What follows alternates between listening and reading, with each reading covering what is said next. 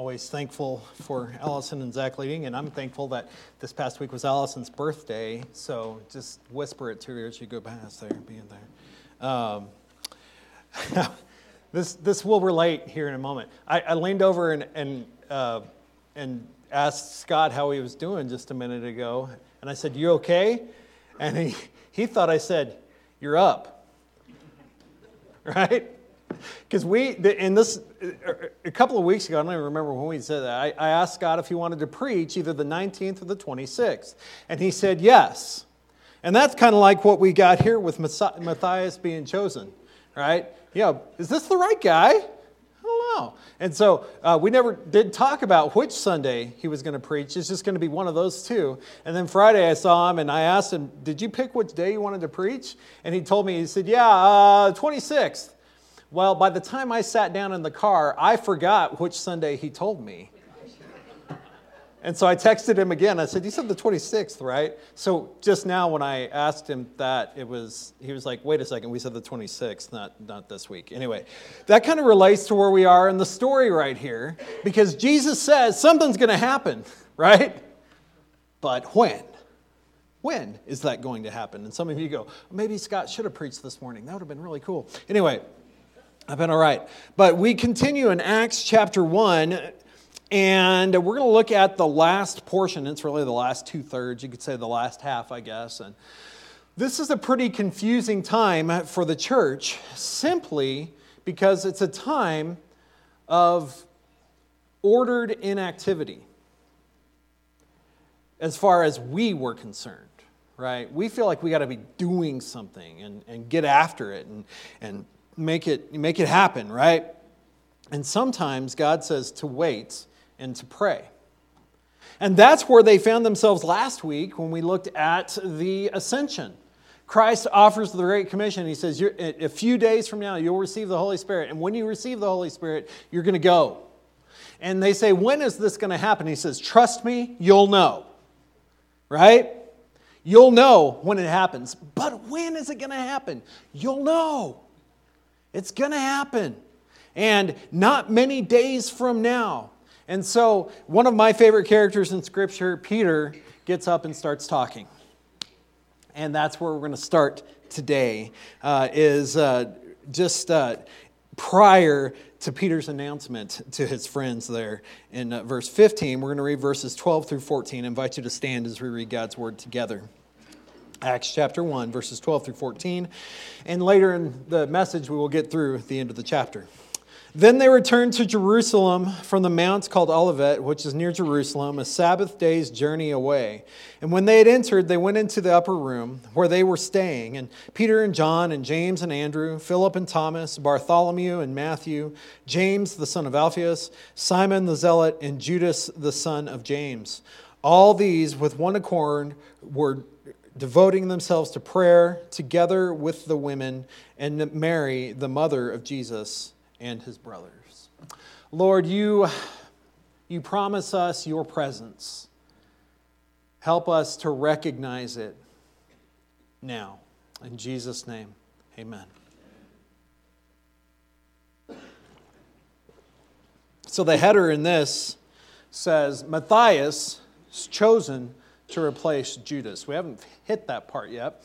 But what we find is that they head back in to Jerusalem and do something called waiting. And that's actually what I've entitled today's message. Because I really think that is one of the disciplines that is the most difficult for us.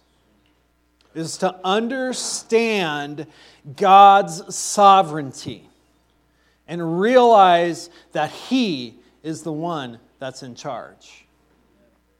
Because being created in His image, we have the ability to think ahead. We get a checklist of things that need to be done. And some of you are really good at those things. And you check it all off, and then you get to the finish line and you realize, what do I do now? Well, what are you supposed to do when you're finished? What did God do when He was finished with creation? He rested, and we're bad at that.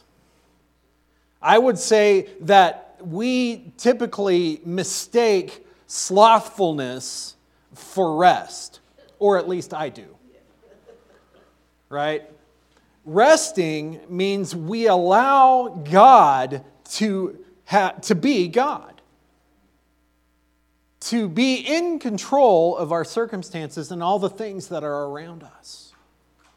And so when we find ourselves in that place, sometimes it's really hard to recognize that we can't control these things. This is not something that I can do anything about. And that's where the disciples are. Jesus has said, go and wait. So, then they returned to Jerusalem from the mount called Olivet, which is near Jerusalem, a Sabbath day journey away. So the Mount of Olives was not very far from Jerusalem. Depending on the commentator I read this week, it was anywhere between a half mile to 3/4 of a mile. I read half, 3/5, and 3/4. Are they right? Yes. But really, you think about it, 3/4 of a mile is not very far. Right? It's not even, it's a mile to City Park from here. I know, I've lived here a long time and my step counter tells me those things. Right? We realize that a mile is not too far away. And they go back into this upper room. It says the upper room. Likely one of the places they stayed, and it could have been the place where they did the Last Supper, where Jesus instituted the Lord's Supper. And then they did the census of things. The 11 were there. And who was missing? Judas. Now, I want us to be very careful as we look at this passage today, because I know what happens in the human mind, and I know what happens with a lot of folks around here, because I hear the conversations you have as we start diving into these things. Judas is a major person of curiosity, right? And I think that's why Luke addresses it in the text here, is because we kind of want to know what happened to the guy. And we end up chasing that rabbit about all of these different possibilities of this or that. And what we find is that Scripture does address him. And Scripture also moves on from that. And I think sometimes we get caught up on a little theological horse of whatever it may be that interests us personally. And it ends up causing us to almost be slothful in our faith. Because that's the thing we end up dwelling on. We are going to look at Judas today, and we're going to see what happens with him, or what happened to him, and how the disciples decided to address this. But first, we need to see what Jesus had called them to do. And that is in verse 14. All these, with one accord, were devoting themselves to prayer, together with the women, and Mary, the mother of Jesus, and his brothers. Some things have shifted among the populace here. Remember the last time we heard of that, well, not the last time, but one of the major times we hear about Mary and Jesus' brothers, Jesus is basically saying, you let them take care of themselves. You are my brother. You are my sister. Yet now, after his ascension, we see that Mary and the brothers are with the group of disciples. And the women and the other people they name along the way.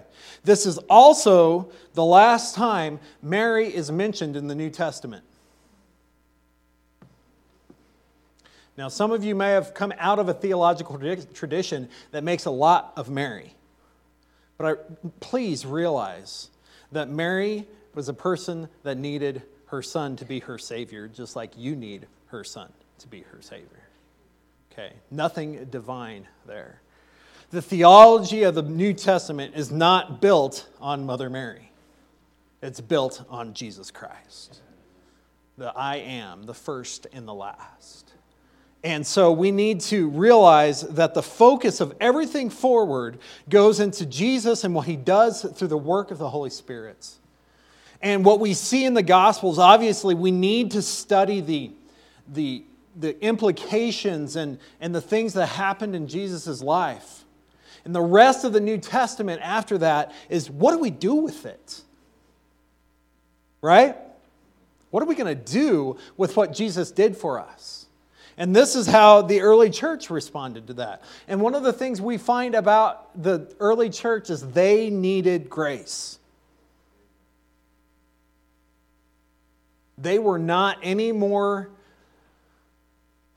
Well, they're not any different than us as far as their need for their Savior. Now, they had a distinct advantage in this room right here, is that they got to see him face to face and learning them there. But Jesus said, it is not to your advantage that I stay, right? He says, the Holy Spirit won't come if I stay. So now go and wait. And what are they supposed to do when they wait? They pray. And remember, the circumstances here were dangerous. Jesus had been killed, okay? He had been betrayed. And the disciples probably, well, among the church, they might have been popular. But in the greater populace, they probably weren't very popular. So they stay in the upper room and they pray and they wait. They wait for the Spirit of God to move. And in the meantime, they try to do something about their circumstances. And the question would be, were they sinning here by what they're about to do? Because I know some of you might ask that question as we look forward to what's going to happen here. And I don't think they were. Peter did open his big mouth. He did probably jump the gun a little bit on some things. But they were just trying to deal with the circumstances they had been dwelt. And just like Christmas every year, or your birthday, or that day you're waiting for something amazing to happen. You know, parents that might be waiting for the birth of a child. When do we know it's coming? Hello, but it's going to be here. It shows up right there. You know, there's evidence that this is going to happen, right? We are excited for that moment. In the meantime, we are called to trust the Lord. And that's where the disciples find themselves right now. Peter stands up and opens his mouth in verse 15. In those days, Peter stood up among the brothers. The company of persons was in all about 120. So their number had grown. How many people watched Jesus die on the cross? 3 or 4. The disciples were scattered. At the resurrection, they start coming back together, and they start coming back together. At the end of 1 Corinthians in chapter 15, Paul says that 500 people at once saw Christ, right? At this moment, there's about 120. So in the matter of just a few weeks, we see that their number has grown. And he said, brothers, the scripture had to be fulfilled, which the Holy Spirit spoke beforehand by the mouth of David concerning Judas, who became a guide to those who arrested Jesus. For he was numbered among us and was allotted his share in this ministry. Now we're going to come back to that in a minute because Luke does a parentheses here, and that's edited parentheses, by the way, but kind of explaining what happens to Judas. And we're going to come back to those scriptures that Peter mentions here. But now he says, this is what happened to Judas, Luke does. Now this man acquired a field with the reward of his wickedness. Falling headlong, he burst open in the middle, and all his bowels gushed out. Not G-rated. Right? I find it interesting how they address Judas. Luke only says his name as many times as he has to. He says, now this man, right? Now, this passage parallels in Matthew 27, but it doesn't look exactly the same. It says that Judas betrayed Jesus for the price of 30 pieces of silver, and then when he realized what he did, he went and threw the money back in him and went and killed himself. Well, it says here a field was purchased, that he acquired the field. And so people call that inconsistencies. The easiest way to deal with that is to harmonize what happened, that a field was purchased with that money, that's the field that Judas killed himself on. He carried the burden of his betrayal as the one who bore that curse. And it became to known, in verse 19, it says, it became known to all the inhabitants of Jerusalem, so that the field was called in their own language, Akeldama, or Akeldama, that is, the field of blood. How do you properly say that word? I speak English. Say it the way you want to. But the field of blood. So, it was a cursed place. It was purchased with blood money. So Judas, in his betrayal, took his own life. He realized what he did. That's pretty harsh. That's pretty pretty bad. And the disciples realized that he had a specific place, and he felt like that job had to be fulfilled. And so they took a vote along the way. We're going to get back there. But the fulfillment comes from the book of Psalms. There's actually 3 different Psalms I want to address today. And it's perhaps not the only ones, but they're the ones I tracked down along the way that address this particular thing. The first one is Psalm 41, verse 9. And if I was smart, I actually did get them in the computer today. We're going to find out. Psalm 41, it says, even in verse 9, even my close friend in whom I trusted, who ate my bread, has lifted his heel against me. So this psalm could be one of the classifications of a messianic psalm, describing the life and ministry of Jesus, that he would be betrayed. Okay? That's not actually one of the ones they're quoting right here. Let's read verses 20 and 20, or verse 20 right here. It says, "For it is written in the book of Psalms," this is Peter saying this, by the way. Peter is quoting the scriptures. "May his camp become desolate, and let there be no one to dwell in it, and let another take his office." So, hopefully you stayed in Psalm 41 for a second there. Go to Psalm 69, which is another one of the Messianic Psalms. A lot of prophecy in the Psalms, by the way, guys. If you haven't read through it, Psalm 69 is significant. But Psalm 69, verse 25. It says, "May their camp be a desolation, and let no one dwell in their tents." All right? "For they persecute him whom you have struck down, and they recount the pain of those that you have wounded." So Peter's quoting from that psalm here. And now we see a third one. I believe it's Psalm 109. Yeah, Psalm 109, a few pages later.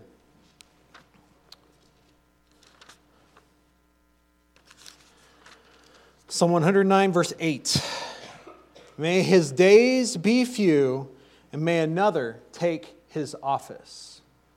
So this offers us some explanation about how the disciples viewed what they were doing at that moment. That Jesus had the 12 of them there for a reason, and they said, the seat's empty. Somebody needs to fill it. But Judas's betrayal was prophesied. Yet he still made his own choice to do it. That has to do with the sovereignty of God, and sometimes it makes our heads hurt a little bit on that. But God brought together his plan to bring salvation, and part of that was that one of the ones he loved would betray him. And that's a hard pill to swallow, that somebody would do that. Did Judas think he was doing the right thing? Well, I think in the moment he did, and then almost immediately he realized what he did was evil. And that's why he took his own life with it. So, the disciples viewed his seat as one that needed to be filled. Did Jesus say anything about that in the first 11 verses of Acts? No, he didn't. But he did offer the opportunity and the chance to let another take his office in that. So one of the men, in verse 21, who have accompanied us during all the time that the Lord Jesus went in and out among us, beginning from the baptism of John until the day when he was taken up from us, one of these men must become with us a witness to his resurrection. They truly believed that it was important that their full band be present. They needed the 12. And so they decided to take a vote. That's what happens right here. And they put forward two: Joseph, called Barsabbas, who was also called Justus, and Matthias. And they prayed and said, "You, Lord, who know the hearts of all, show which one of these two you have chosen to take the place in this ministry and apostleship from which Judas turned aside as to go to his own place." And they cast lots for them, and the lot fell on Matthias, and he was numbered with the 11 apostles. And we see in the New Testament how many amazing things Matthias did. Right there. That's the only time we hear about this guy. So the question happens, did the disciples sin? And I hear people ask this, did they sin by taking a vote? And I don't think so. I think they were doing the best they could with what they had at that moment. They were in that kind of the heavy vacant spot of waiting. And where God says, you're going to have to trust me. And so many of us in those moments make decisions that may not quite be centered perfectly on what God had intended. But it doesn't mean we had a sinful heart behind it. The fact is that both of these men were considered to be godly. Or else they wouldn't have been up there in the first place. Right? They were witnesses of the things that Christ had done. And for all we know, they had great missions in the early church. Right? But I don't think Matthias was the guy that Jesus was going to put into that place. And actually, tradition holds, and we're not going to chase this rabbit a long way today because we'll end up talking about it later. Church traditions holds that it's actually Paul that ends up taking this place. That the Apostle Paul ends up leading the mission that might have gone to somebody like Judas. There's an interesting parallel there, because how did Paul start out? As Saul, the persecutor. He was one who pursued the church to kill Christians. And then God changed his heart, and he became the apostle to the Gentiles. It's kind of the opposite of what happened with Judas, right? Judas was decently regarded, although if you read the Gospel of John, you'll see that John, in his writing, had nothing good to say about Judas. Judas, the one who betrayed Jesus. Judas, the one who betrayed Jesus. Or one of our guys say, Judas was just the worst, right? But why that perspective matters. The forward perspective matters because he saw what Judas did. In the midst of Jesus' ministry on earth, he was there. He was a part of it. And unfortunately, the job he had to fulfill was the most difficult job of all in there. And the most, I don't even know what the right word is for it, deplorable of the tasks, and that is to betray the Lord. So, in the midst of the waiting, God called the disciples to trust him. And we find ourselves in a pretty similar place right now. Jesus, at his ascension, we just saw it at the beginning of the chapter, right? He said all these things, and they were looking on, and he looked up, and a cloud took him out of their sight. And while they were gazing into heaven, two men stood behind them in white robes and said, Men of Galilee, why do you stand looking to heaven? This Jesus who was taken up from you into heaven will come in the same way you saw him go into heaven. We, for the last 2,000 years, have been waiting for that to happen. Now, we do have the advantage of what we're going to see here in the next passage, that the Holy Spirit has come.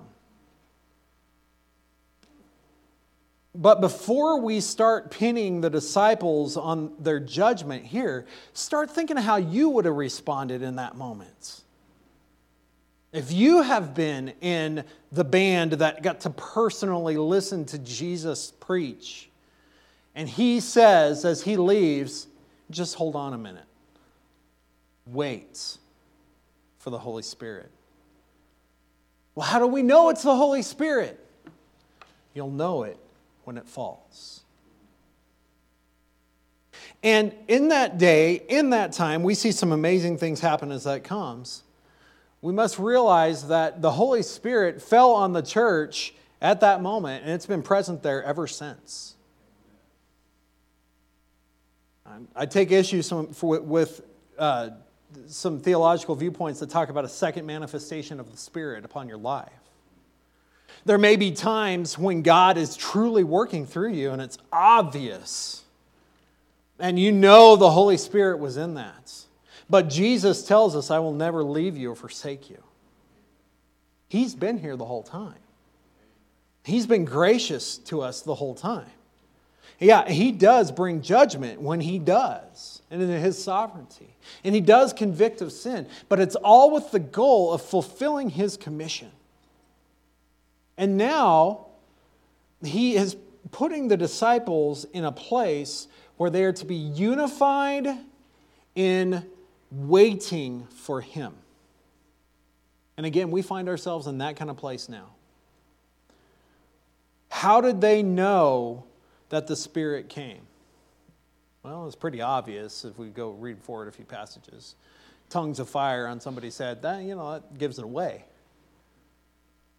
How do we know when the Holy Spirit is in our midst? Well, I ask, have we considered what Jesus called the disciples to do here? What did He call them to do?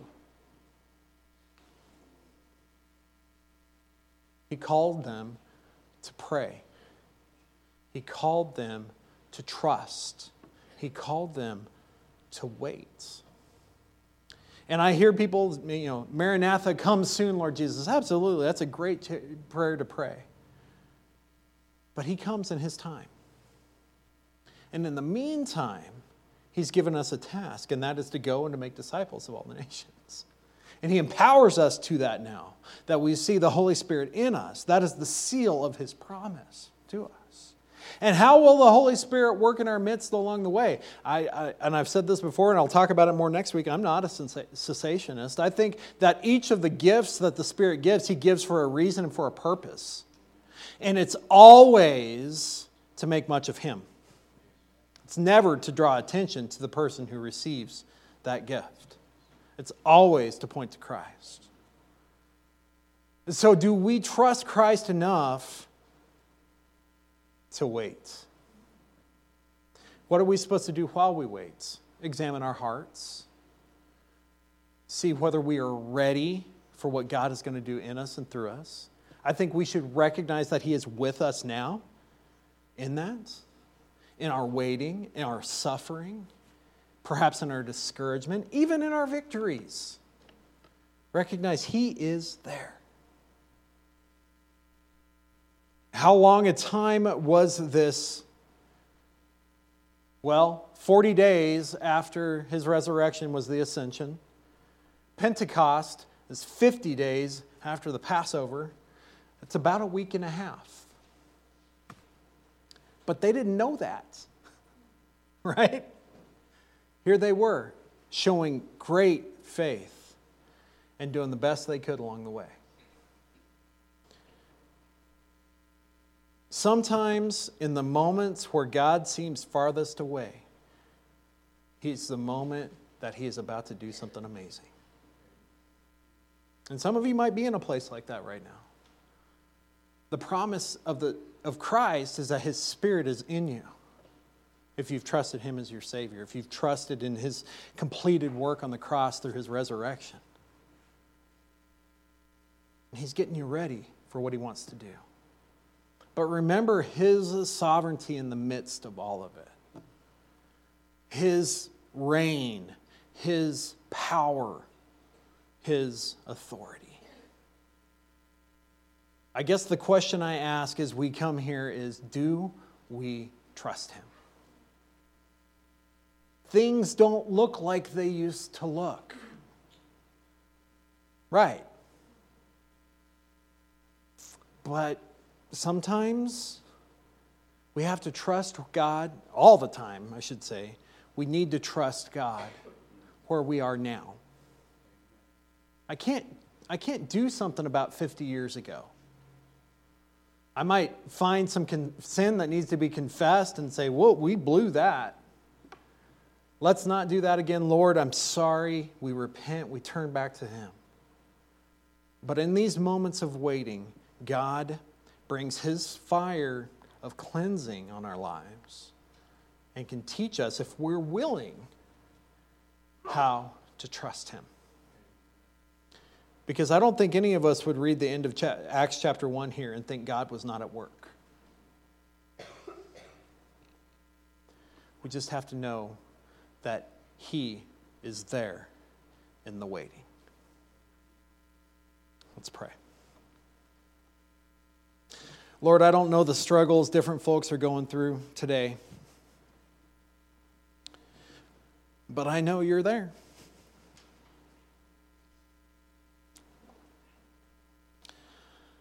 I pray for Your peace on our hearts, for Your grace to guide us in moments where we can trust You more. I thank You for Your faithfulness in the quiet. I thank You that You are gracious to us as we desire to bless You. Help us today. Help us